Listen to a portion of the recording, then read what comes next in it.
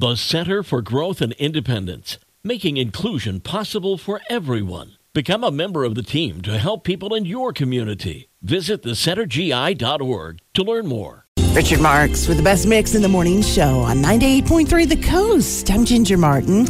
All right, it is your happy headline. Today it's from United Federal Credit Union. We get you.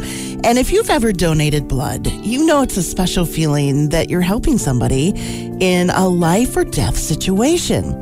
Well, there is a woman in Alberta, Canada that has probably helped out hundreds of people in her lifetime because she recently set a Guinness World Record for donating more blood than any other human on Earth. She started back in 1965 when she was just 22 years old and has since donated 203 pints.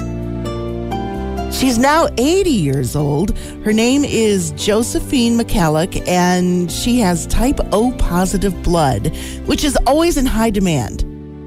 And she says that, I feel like I have it in me to give and share it to the people who need it. I'm sure she has plans to keep on giving. Hopefully this will inspire you to keep on giving blood as well, or just do it for the first time if you never have. That is today's happy headline. It's from United Federal Credit Union. We get you from 98.3 The Coast.